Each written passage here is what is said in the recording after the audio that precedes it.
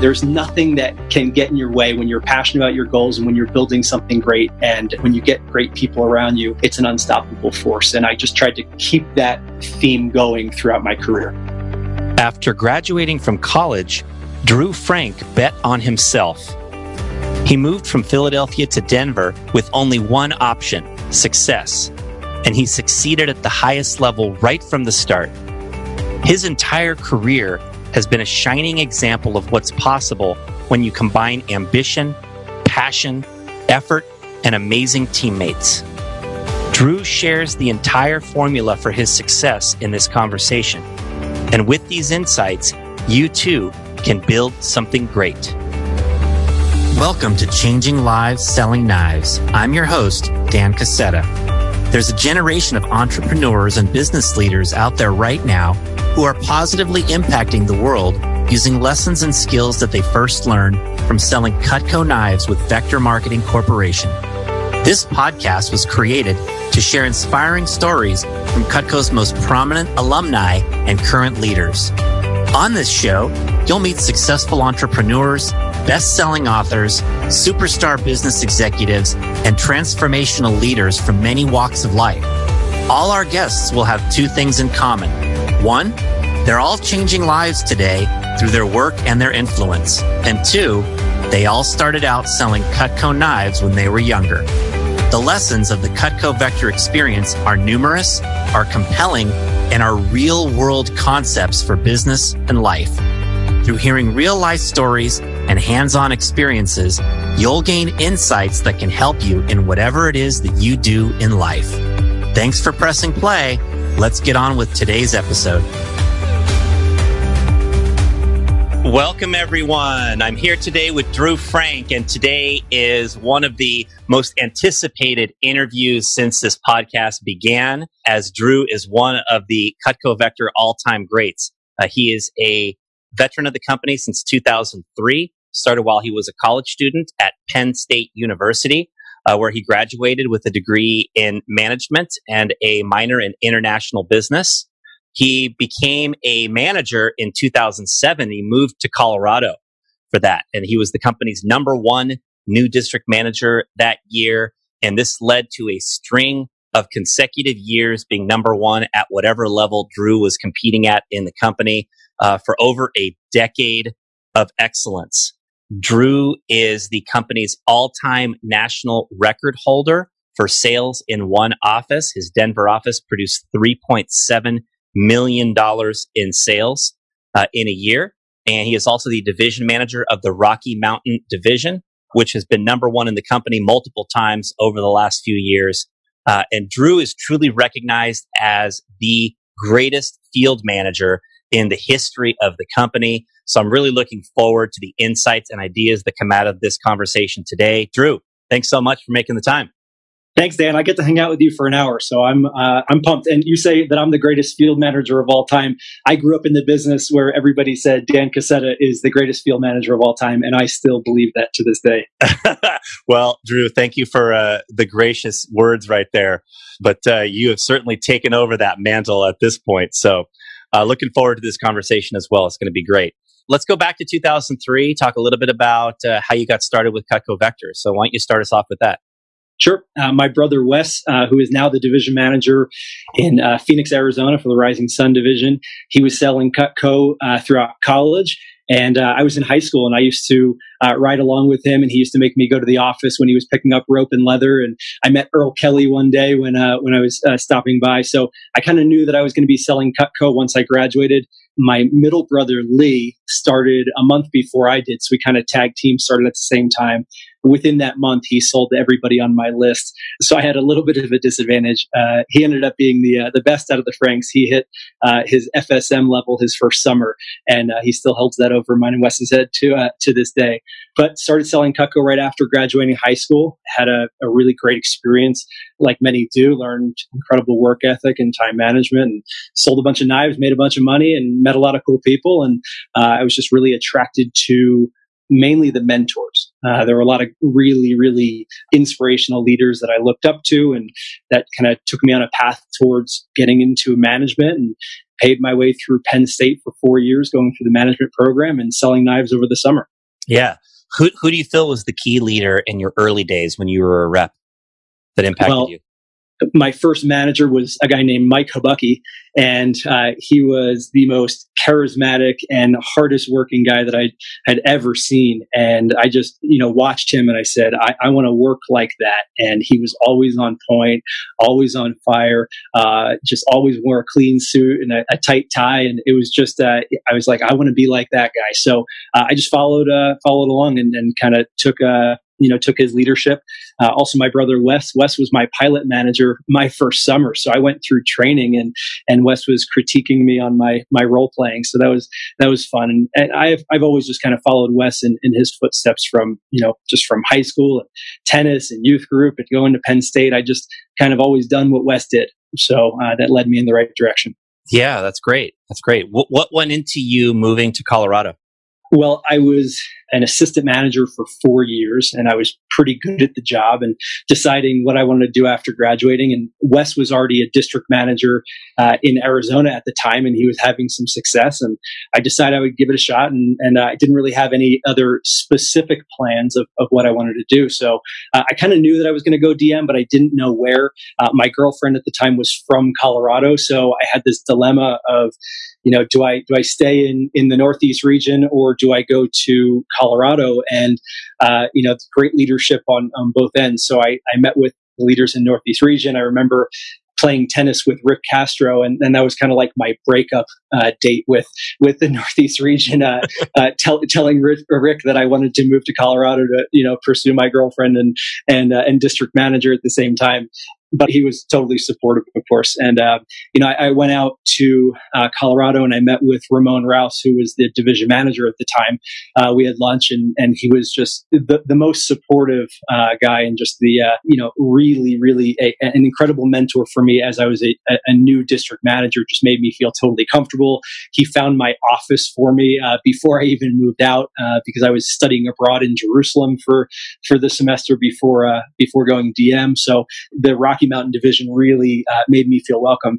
I remember going to a year-end banquet, my first year-end banquet in Southwest region before I officially joined the region, and I met Nick Matlack and Patty Breton, who was just giving everybody high fives, and I was like, all right, this is my new home. So it was just a really welcoming feel. But that's how I got to Colorado. Cool, that's great. And Wes was already there in the Southwest region. He had moved previous to you to run the division in Arizona. Is that correct?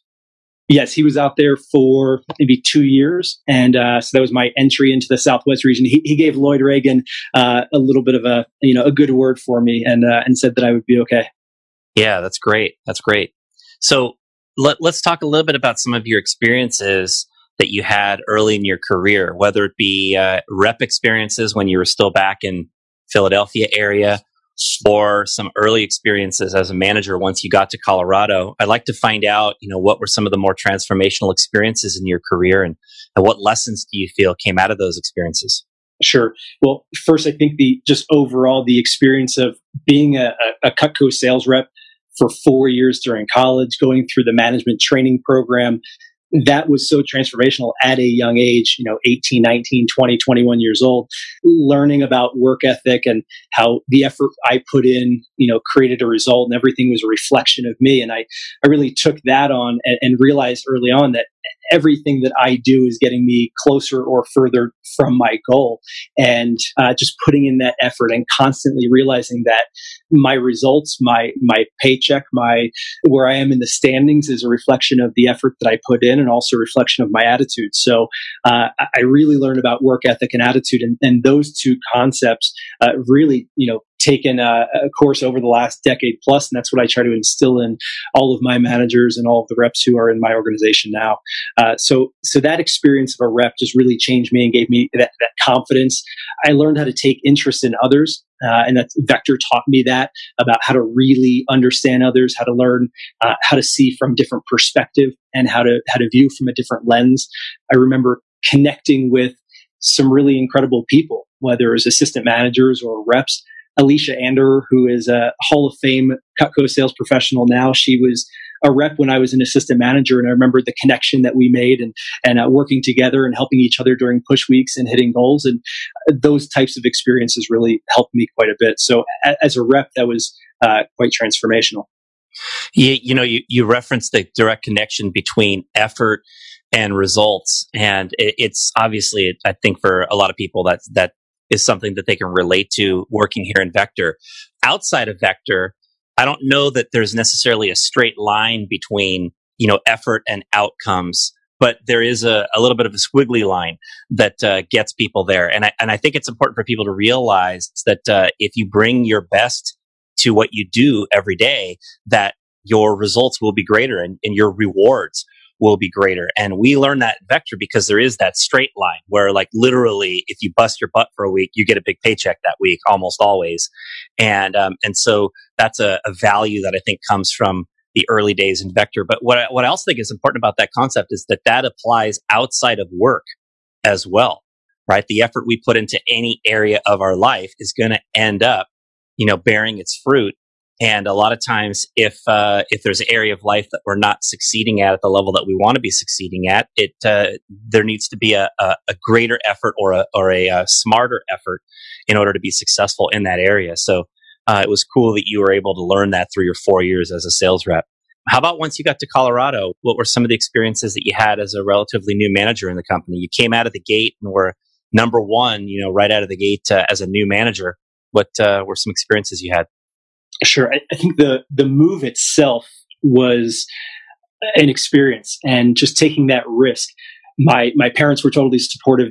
My mom gave me her minivan, and I drove that right after my last final in college and drove it out to Colorado. So the risk of moving halfway across the country and realizing that I had to succeed. I had no choice but to win at this because I left everything behind. I left my family, my friends. I had my girlfriend, and I had, a little office on 5th and Sheridan, but that was it. And I had no choice but to be great at this job. So I fully committed. I completely sold out, and I gave in to all the cliches about, work ethic and attitude and putting in the time. And, I read all the books, and I said, okay, I'm going to grind. I'm going to go 24/7. And I did. So the experience of not having a plan B was really important to me because I didn't give myself an opportunity to fail at this. Yeah, wow. I like what you said about having no plan B once you got to Colorado, that you put yourself in a position where success was your only option, as the great philosopher Eminem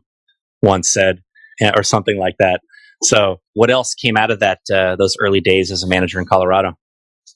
Well, we had pretty fast growth, as you said. We came out of the gates. We were the top office in the company. I remember learning a lot of lessons by competing at the top. And I think it was important for me that I was elevating my game and considering myself as one of the top new managers. And that led me to fall in love with competition. There were two guys right off the bat, Ben Taka and Joe Geneza, who we would compete against each other. And the sales report every week was back and forth. And that helped me make sure that I didn't cut any corners. It kept me accountable.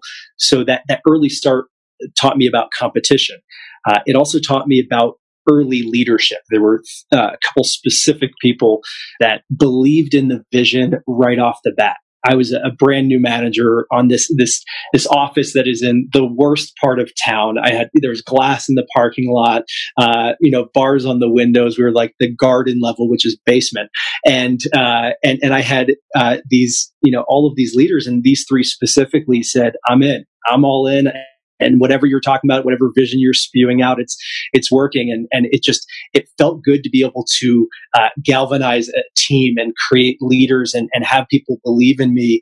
And the bigger we grew, the more we craved that. And I remember having training groups of 50 plus and team meetings where it was standing room only. And it was because these leaders really stepped up, and I learned how to rely on them. I learned how to utilize their leadership, their effort, and allow them to take ownership and give them the opportunity to inspire and create results.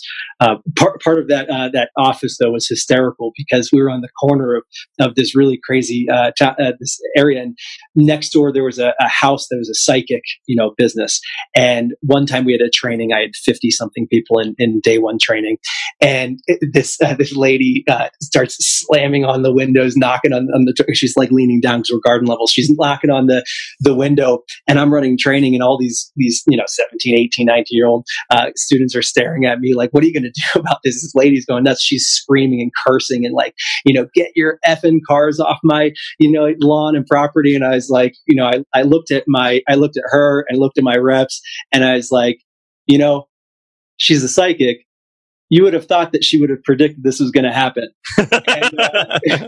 And then my group just lost it. And it taught me that, you can have fun. And it taught me that, any situation is, you can deal with, and there's nothing that can get in your way when you're passionate about your goals and when you're building something great. Nothing can get in your way, and when you get great people around you, it's an unstoppable force. And I just tried to keep that theme going throughout my career. Yeah, that's really cool.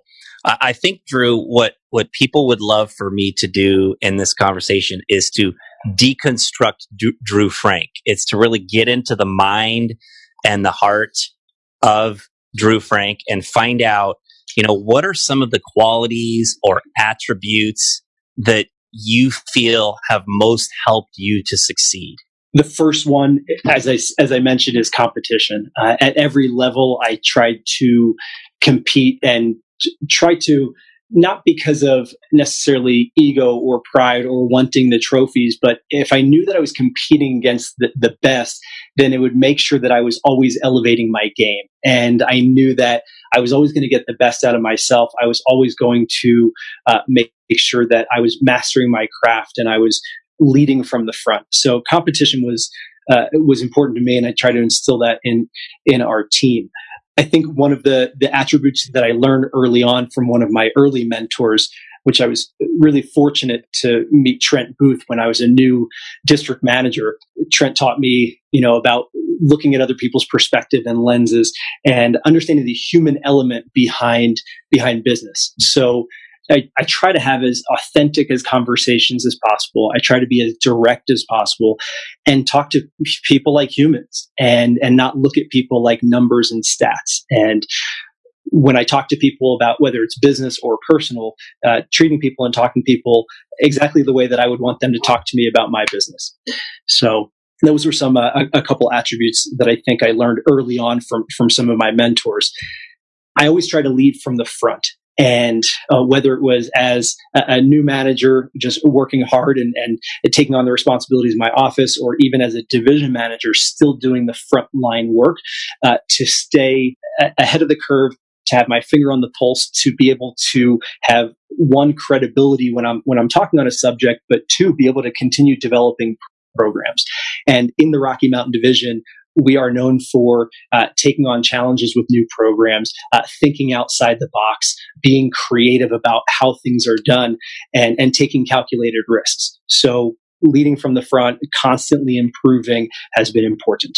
The most important thing that I think that have given us this success over time, or me, is just trying to simplify the business.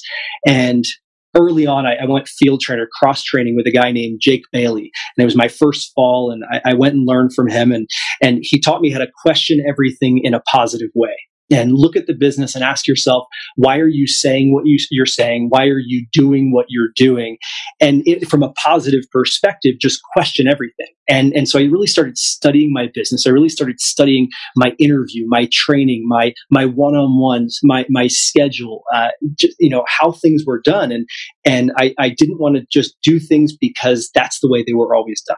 So we simplified. I'm known for creating the one-page PDFs. It's kind of detailed simplicity. I have hundreds of one-page PDFs, and I have a strong philosophy and strong opinion that anything that's more than one page is way too complicated. So I just try to boil things down, and I'll give one example. And we work with sales reps, and you could talk for days and days about how to inspire, motivate, and get reps to sell Cutco. And I spent most of the years, my early years, overcomplicating the business. And then I realized just keep it simple. And I realized that people succeed in anything, especially in sales and Cutco, because they feel good, they have people to call, and they have a plan. Now you can translate that to any business or any activity. So people feeling good about what they're doing, things to do, and in our case is people to call, and a plan of action or direction. So no matter if somebody's a brand new rep out of training, feeling good, being inspired and feeling appreciated, having people to call, an initial names list, and then having direction, which is a plan, a schedule to go after their first initial sales. Or, let's say Curtis J.Q.'s, arguably the greatest rep of all time, who I've been fortunate to get to work with for over a decade. He still needs to feel good. He needs things to do and people to call, and he needs direction and a plan. And so when we consolidate and we really focus on what people's needs are, what do people really, really need? And for me, it's true appreciation and recognition, teaching through recognition, teaching through appreciation, and helping people, get the results and ultimately giving direction. And that direction might be inspiration, it might be motivation, it might be a specific plan. But I try to simplify my core beliefs and philosophies, and it makes it easier to teach. Yeah, you have developed a reputation as one who's known for providing appreciation for others, and as known as like a great recognizer. I think there's a lot of people in the company who are great recruiters or great trainers. I think it's awesome to be known as a great recognizer. What are some ways that manifests in your organization that you are able to appreciate and show recognition for people? I thrive off of recognition. My number one love language is words of affirmation. And I know that about myself. And I realize that if it feels good when people speak highly of me or when people show appreciation to me, well, I want to give that back to others. So it starts from the very bottom basic line of just showing respect for everyone who you come across and everybody in your organization. My dad taught me early on, he used to tell me and my brothers that everyone you meet is smarter or knows more than you about something.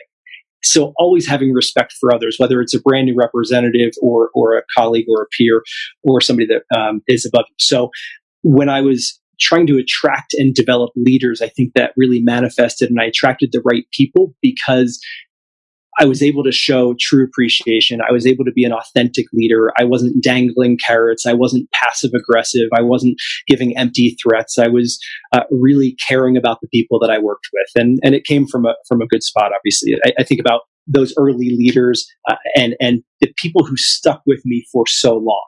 And the amount of reps who started with me after senior year in high school, graduated through the program for 4 or 5 years, even through grad school, many of them. And I have these incredible relationships with, now 10 years later, I've been going to weddings and baby showers over the past couple of years of reps who started with me a decade ago.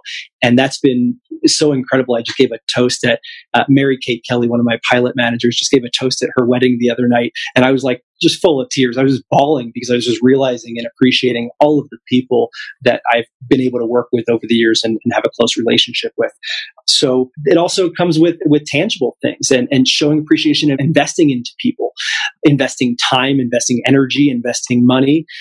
Nick Matlack, for example, he's a division manager now in Oklahoma City. He was in Rocky Mountain Division from the beginning. And when he was debating moving from Albuquerque to Denver, we had to decide, do we put a district manager in that territory or do we save it for Nick? And we made the decision, I'm just going to save it for Nick. And I put a couple branch managers in that territory for a year, held the spot, and then Nick was able to move and ended up being one of the all-time best district managers in our division and region, and now a division manager. So investing into people, I think about partnerships. Robert Danbury and Curtis J.Q.'s, two of the greatest Cutco sales professionals of all time. They are my CSP coordinators.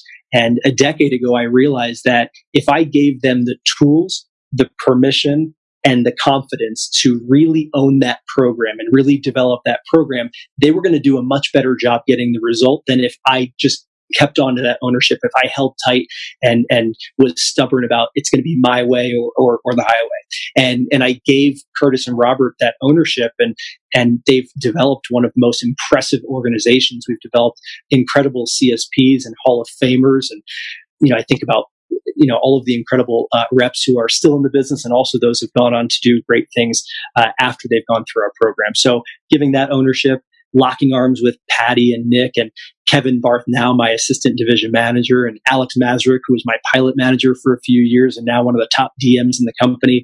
Just being able to lock arms with my team and partner and ask for help and realize that I don't have all the answers. And I used to think there was a time where I thought I had all the answers, but I don't, and I needed help.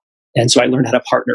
I partnered with people outside of my division. Danny Feldman, we wrote training programs together. I remember, going into company events early with Kathy Kristen, who was Kathy Vasquez at the time, Carl Gedris, Ryan Casey. The four of us would go in 2 days early to some of the conferences so we could work on programs. So I just learned how to partner and appreciate people, but also appreciate the value that people give. And realizing that people are capable of so much more. And when I give them the opportunity, they most of the time will impress me more than I thought they were going to. Very good insight, Drew. I can remember when I was a relatively new manager, somebody teaching that the number one key to success in developing your organization is love your people, and really developing that sincere feeling of care and appreciation for everyone around you, appreciating their unique strengths, the things that they bring that might be different from what you have, and just all of the package that comes with working with different and diverse individuals, and developing that real care that you talked about, where you've felt emotional, given a toast at one of your former reps' weddings. And I could see that you've done that in spades with your organization. And that's been one of the big keys to why people have stuck around you for so long, why you built your office to such excellence, and why you've built your division to such excellence.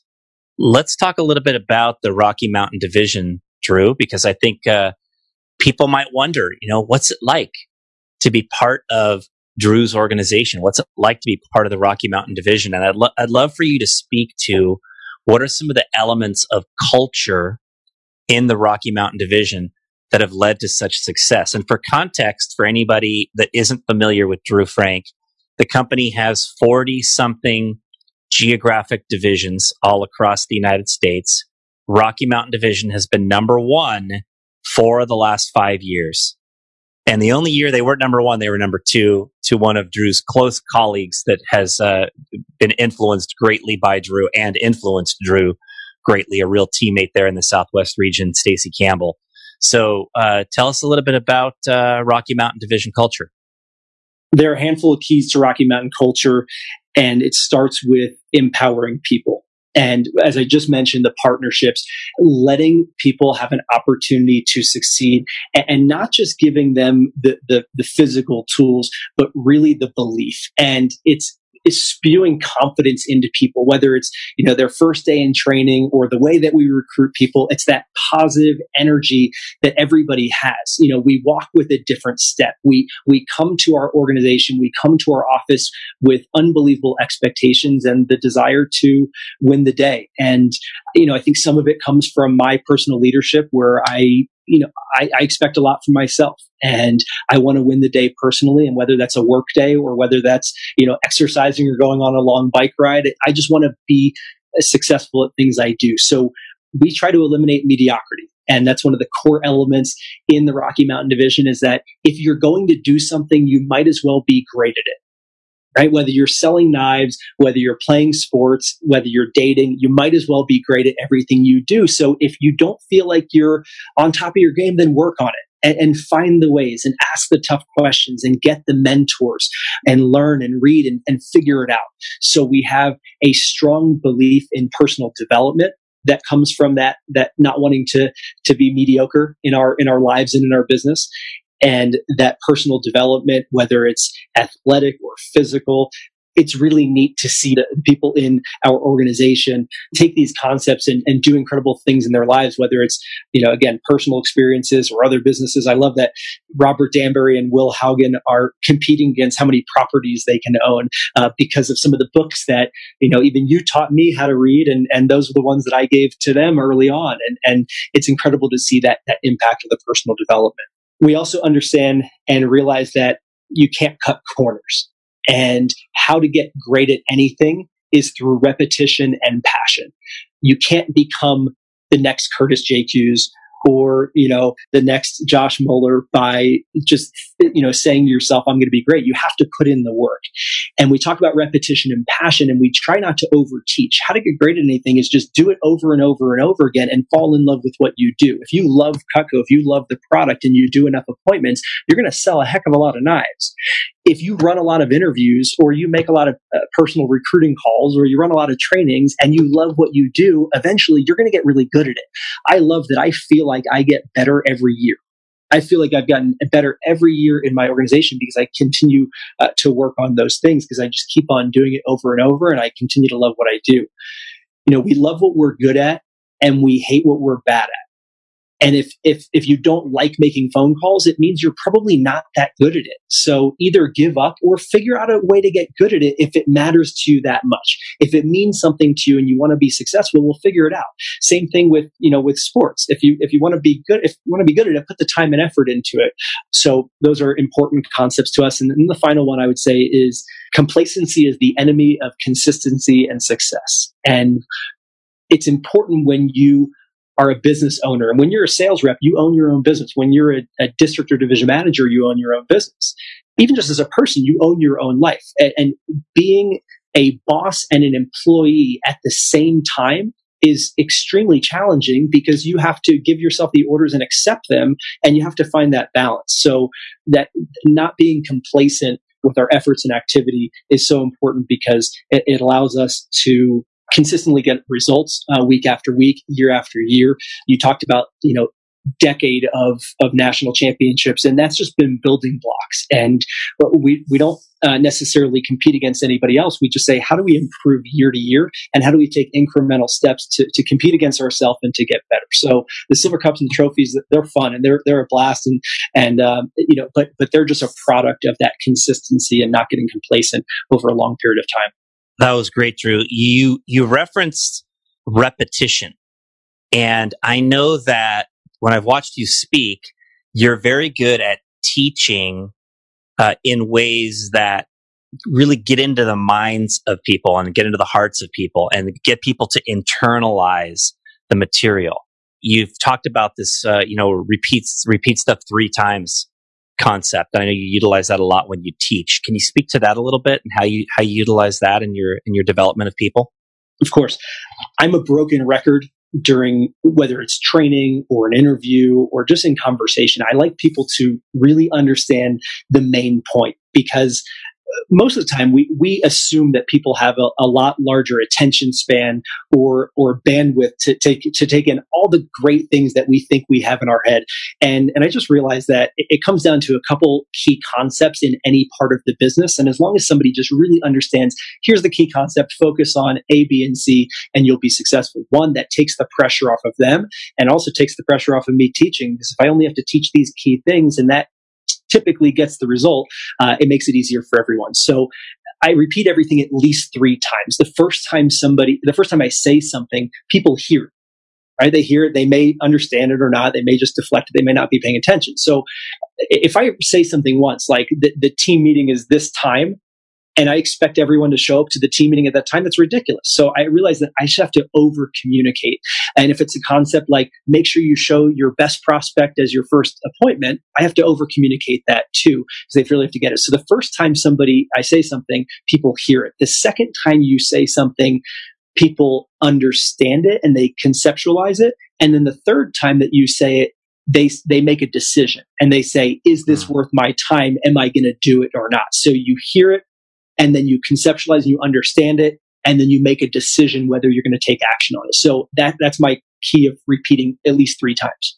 That's just a great lesson for people, and particularly in training or any sort of teaching role. is making sure that you repeat something enough that the concept gets internalized. I've always taught people that repetition is the key to buy-in. If we want people to actually buy into a concept where they actually take action, as you said, it takes at least 3 times for that to occur. You're also great at developing specific metrics for success. And I think this is something that you've been known for just in watching you speak, is talking about different metrics for success. How have you utilized the idea of metrics for success in your division? Big goals are really scary. So when you have a giant goal and you're thinking about that, it becomes overwhelming and most people just give up. So I realized that whether it was for my own goals or whether it was me teaching others how to hit their goals, I needed to simplify it and make it activity-based and action-based, because if it was all about work really hard and inspire people and you're going to, win this or you're going to hit this level, I realized that doesn't work. So part of those one-page PDFs were kind of using a lot of math and using a lot of numbers. And that's not my background. I'm not a math person necessarily, but I realized over the time that you break down the larger goal into bite-sized pieces, it becomes so much more attainable and people believe in it so much more. Also, you just realize that it's actually possible. So, for example, we have a metric about the newsletter, and the newsletter in Cutco is hitting $1,000 in sales.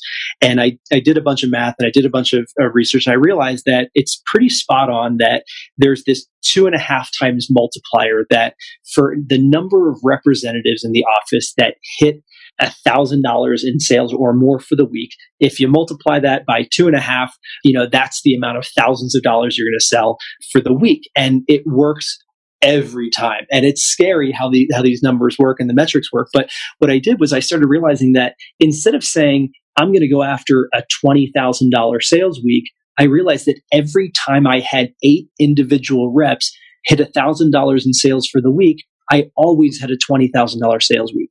And I realized that every time I had 20 representatives hit $1,000 in sales, I had a $50,000 sales week. And then we started asking the question, and Trent Booth, one of my original mentors, he asked me, and this is once I had my first 50K week, he said, what does a 100K week look like? And I started thinking about it, and I said, well, if I do the math, it's just 40 people hitting $1,000 in sales. So I changed the way I thought about the business, because it wasn't about going after these big goals and having all these big sales. It's how do I inspire 40 individuals to want to hit that? And then I started peeling back the layers.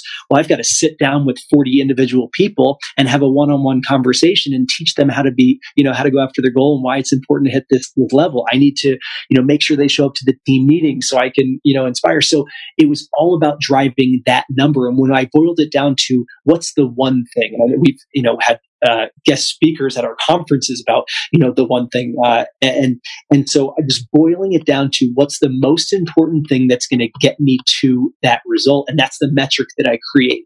In recruiting, it's that I need X amount of phone calls to produce X amount of result. And so I'm going to put that in my schedule and I'm going to make it happen. If I need to have this many, representatives at this many level in sales, I'm going to put that in my schedule and make it happen. So it was taking a goal and being able to deconstruct it and put it into actionable steps. That is a great concept, Drew, that I really feel like everybody could chew on, is just understanding how to take big goals and break them down into what do I have to do now to be able to be on pace for that goal, and then taking action on those small steps. And that by taking action on those small steps, that is how you achieve big goals. And that applies to selling in Cutco. It applies to leadership in any other position that we're in. It applies to our, financial long-term success. Every long-term goal that we could set can be tracked back to or traced back to what do I need to do now? And that if we can put those small steps into action, that's how we get to be able to be so successful. So I feel like you've taught a lot of people about that in so many different ways that have been impactful and that have helped. You also said something pretty interesting a few minutes ago. You said something about you love what you're good at, and you don't like what you're not good at. I feel like oftentimes when people leave the business, they'll say something like, yeah, I'm not having fun anymore. And a lot of times the reason they're not having fun anymore is because they're not thriving in that moment. They've allowed themselves to backslide and they're not thriving. And of course, if you were, once doing something, at a certain level and then you slide back a little bit, it's easy to stop enjoying it as much. How does one sort of recapture that enthusiasm to become great at something? They've been doing it for a while and they've had a little bit of a regression.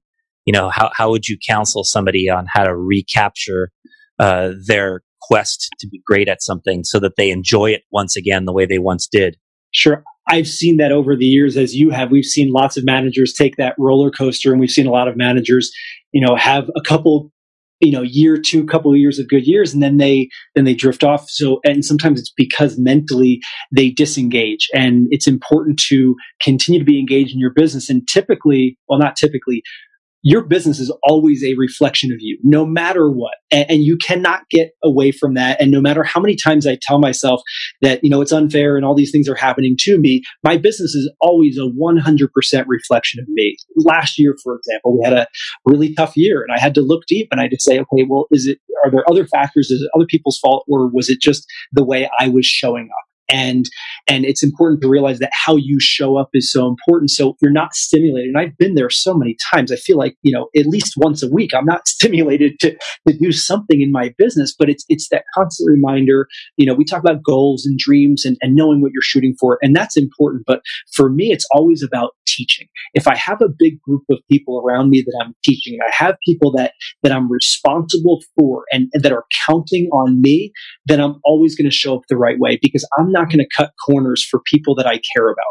And it's showing up and making sure that I have people that are there to inspire, and whether it's a staff or people that I'm partnering with, but making sure there's people around me, making sure that I'm always teaching.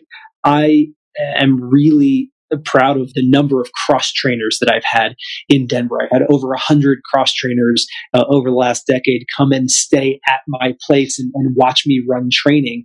And that was really important to me, because when I was teaching, I felt like I was at my best, because I was making sure that I was focused. I wasn't cutting corners. I was getting the best out of myself.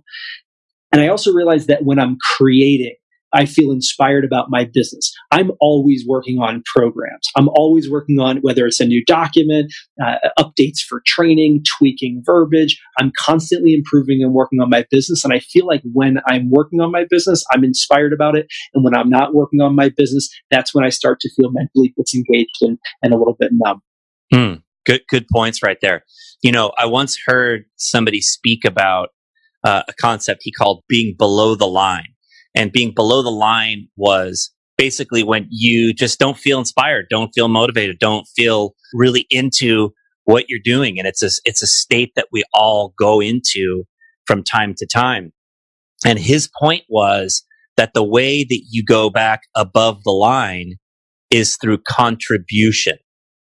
It's through investing yourself in other people around you, whether it be through teaching, like you said, or some other way that you do something for other people. That's what tends to make people feel uplifted and inspired once again. And I think it's a great reminder for all of us in our businesses. As Mark Lovis, the great Mark Lovis, used to always say, get off self and on purpose, right? I think that a lot of times we focus on ourself and what we want. And the way to get yourself back on track and be inspired is to recapture that purpose, recapture your whys. Why are you doing what you're doing? Right? What are your longer term goals? Sometimes if the shorter term ones aren't being hit, what are some of the longer term goals you have that you can derive greater inspiration from? And just kind of recapturing those reasons, why we're doing what we're doing, investing in our people, giving to our people. These are all some of the things that I think can help take people through some of the inevitable downturns that they have on their path to success. Drew, I know one thing you do in your personal life is you've gotten into Ironman triathlon. And the Ironman distance, of course, is 2.5 mile swim, 112-mile bike, 26-mile run. Incredible feat, of physical endurance and mental strength. And I would love to hear just how you got into Ironman and what are some things you've learned from engaging in this activity. So I got into Ironman because at the time I was a little bit out of shape and I wanted something to give me accountability for getting in good shape. I wanted to be in better shape in my 30s than I was in my 20s. And that was something that I wrote on a dreams list. And I said, the only way I'm going to do that is if I force myself to have a goal and make myself work out. So my buddy Dustin Marks, who's a former division manager, he said, well, why don't you do an Ironman? He had done a couple, and I didn't read up on it. I had no idea what the actual distances were. And I didn't own a bike, a road bike at the time. And I also had never swam laps in a pool before. And the Ironman was 11 months away. So he said, well, just sign up. And I'm a vector person. So of course I signed up before it was like the ready shoot game. And so I signed up and I had 11 months, and he said, okay, now you need to find a coach. And I said, well, I need a bike first. So I got a coach, and I interviewed a coach first, and I said, I'm doing this Ironman. It's in 11 months. And she's like, and she asked me the basic questions, and she said, you're crazy. This isn't going to happen. So I was like, well, you're crazy. Let me get a different coach, because I wasn't going to let somebody tell me that I shouldn't attempt this. So I started getting some lessons, and I got coaching. And the real motivation behind doing it was one, the physical health. Two was the personal time. I realized that as a business owner, a lot of my time was chewed up with pouring into others, and I just wanted to have some personal time in my own head and get some good thinking while I'm face down in a pool or a lake. And then, and the third thing was just expanding capacity. And I realized through the process that I was capable of so much more, and not just physically. I mean, fighting through the injuries and, losing all the toenails and having, torn muscles and, being off your feet for a month or two as you're recuperating through that process, the long hours, the 100-mile bike rides, all of those things, it really forced me to understand that you're capable of so much more. You have so much more potential, physically, mentally, emotionally. And that was really important to me. And, having that, lesson for myself, I try to, instill that in others too. It's awesome that you're somebody that teaches people the concept that you can accomplish a lot more than you think you're capable of, and that you lived that in your life through triathlon. Drew, what other words of wisdom do you feel like you'd like to have with this audience? I just love my team, and I love the people that I work with. I think about my district managers. I think about the relationships that extend beyond work. And I think about Athena Lopez, one of my district managers in Albuquerque, and she's a phenomenal district manager. But more importantly, the relationship that we've been able to build, over the years is so important. And I think that what I've gotten to experience in Vector is so special because of the people that invested into me, but also the people that I've been able to invest in. And no matter what business, whether it's selling knives or anything, it's find mentors and find great people. And lock your arms and allow yourself to be, enveloped in that group of, leaders of great people and people that you take value from. So the other thing that I would say is, life is short, and we've got one chance at it. One of our district managers, Caden Montoya, passed away last Thanksgiving, coming up on a 1-year anniversary of his car accident. And Caden started in my office, was one of the top reps, and just a grinder, just worked his tail off, and every day had a smile on his face, and was just that pure joy of what Vector represents. And he was just that ideal rep, that getting the most out of his college experience selling Cutco, paying his way through school, teaching him how to be a better man. And he ran a branch office and won the company trip. He opened up a district office, and he was one of the top new district managers in the company. And he was just getting started and just really making it into his own and becoming a true individual and a true man in the business and in the world. And his life was taken from him, and it was a reminder to me and a reminder to our organization of the importance of opportunity and the importance of your life, and that you've got one chance, and time is finite, and people are capable of much more, and you might as well go after it and go after your goals, go after your dreams, because, life is precious and it's worth going after. Yeah, no doubt, Drew. Well, that's fantastic, Drew. I'm excited to be able to have a window seat to look upon your career out here, and to have seen all the great things that you've accomplished. When I think of you, Drew, I really think about a true, sincere desire to be excellent, to be great at what you do. you said something earlier in the interview about, you might as well be great at everything you do. And I think that you have been an awesome example of that in so many ways. And it's been inspirational to be able to have seen it. And I think that you are inspiring an entire legion of people in our company right now. And probably a lot of people who are outside the company now that have come upon you. So kudos to you for all the great things you've done, Drew. And thank you so much for your time and your energy here today. Thank you, Dan. Thanks for being one of my mentors over the last decade. Awesome.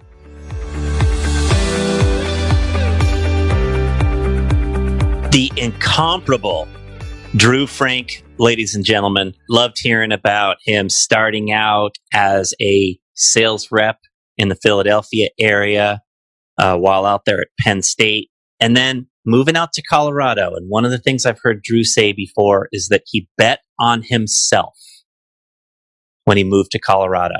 He bet on himself. He left everything behind in Philadelphia to go out to a new place, start a new career, a new life. And it led to amazing success. And it just gets me thinking about, hopefully you think about, when have you bet on yourself, or how can you bet on yourself in your life, in your career? One of the hallmarks of Drew's career is that he worked on his craft. He talked a lot about studying, perfecting, mastering his craft, coaching with Trent Booth, cross-training with Jake Bailey, all of the effort he put into learning how to be great in terms of developing his people. I love where he talks about the 3 points, which is making people feel really good, making sure people have something to do, right? Goals, vision, steps, and then a plan to achieve those goals, a plan to achieve what it is that they want. If people feel good, they're motivated, they're inspired, they have goals, then they have a plan, then typically action takes place. It leads them in a positive direction and an upward spiral can begin. Drew also said, you might as well be great at everything you do. And this is a guy who is really, really, really great at the things that he does. And he says, your business is always a reflection of you. And that's the point I want to leave you on today, is just thinking about, what is the state of your business? What is the state of other elements of your life? And how does that reflect you in this present moment? How does that reflect the effort you are bringing? How does that reflect the attitude that you are exhibiting? How does that reflect the person who you are now? Consider that. Think about how you might be able to develop in that area to create more of what you want in your life. Life is short. One chance. Let's crush it. Thanks for listening. If you enjoyed today's episode of Changing Lives Selling Knives, hit the subscribe button so future episodes are automatically downloaded directly to your device. And if you want access to today's show notes, including links to any resources mentioned, visit changinglivespodcast.com. This is Dan Cassetta signing off. I'll catch you back here in a few days for our next story about changing lives.